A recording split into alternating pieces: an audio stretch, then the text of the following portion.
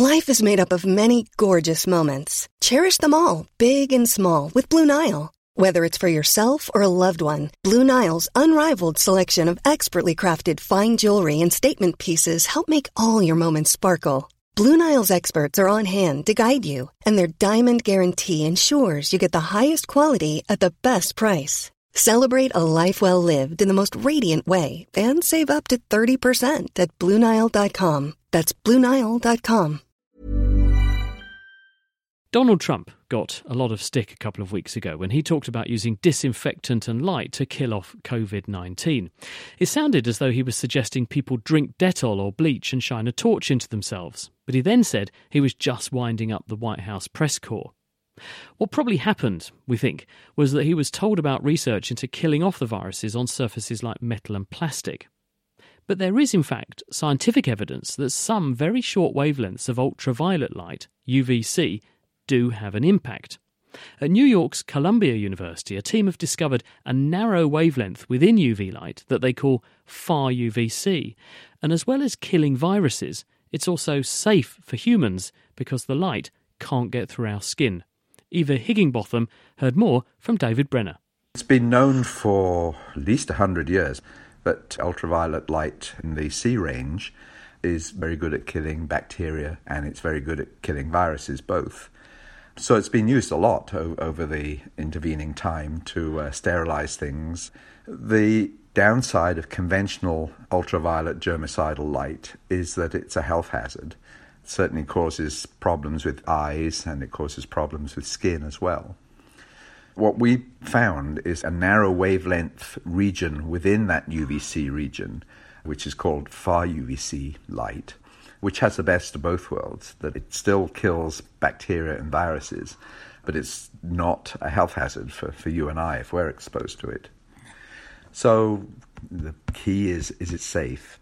And we're doing a series of different studies to establish that. One is with human skin.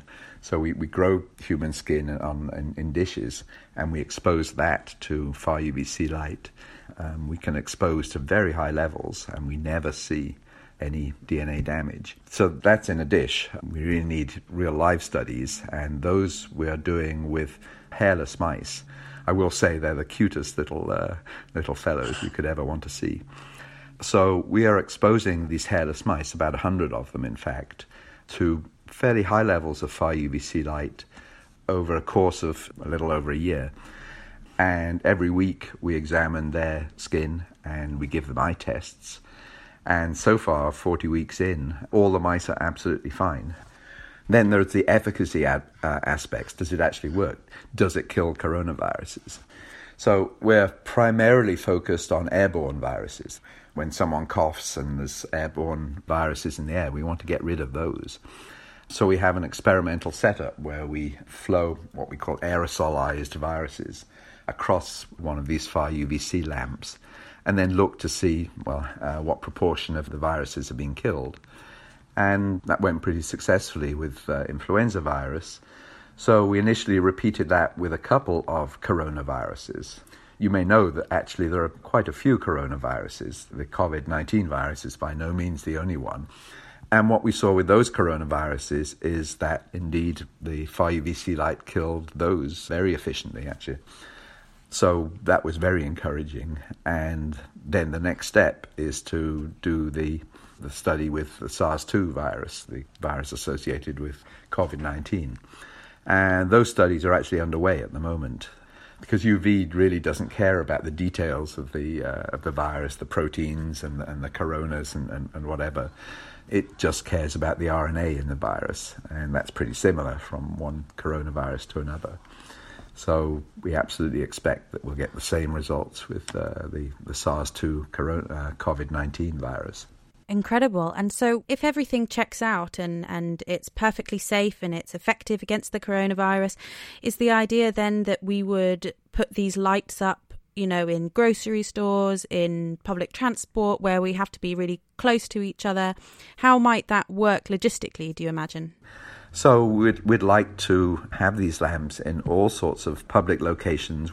Airplanes spring to mind, schools spring to mind, offices, restaurants, hospitals, of course, you would like something in the ceiling which is steadily killing off the ambient viruses that are floating around in the air.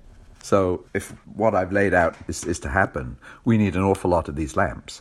And that this very moment we don't have. But I am encouraged that lots of people have been writing to me with different suggestions for simpler far UVC lamps. And I think as word gets round about far UVC, people are going to bring along new technologies to really generate this light in a more inexpensive way and in a way that we can manufacture more quickly.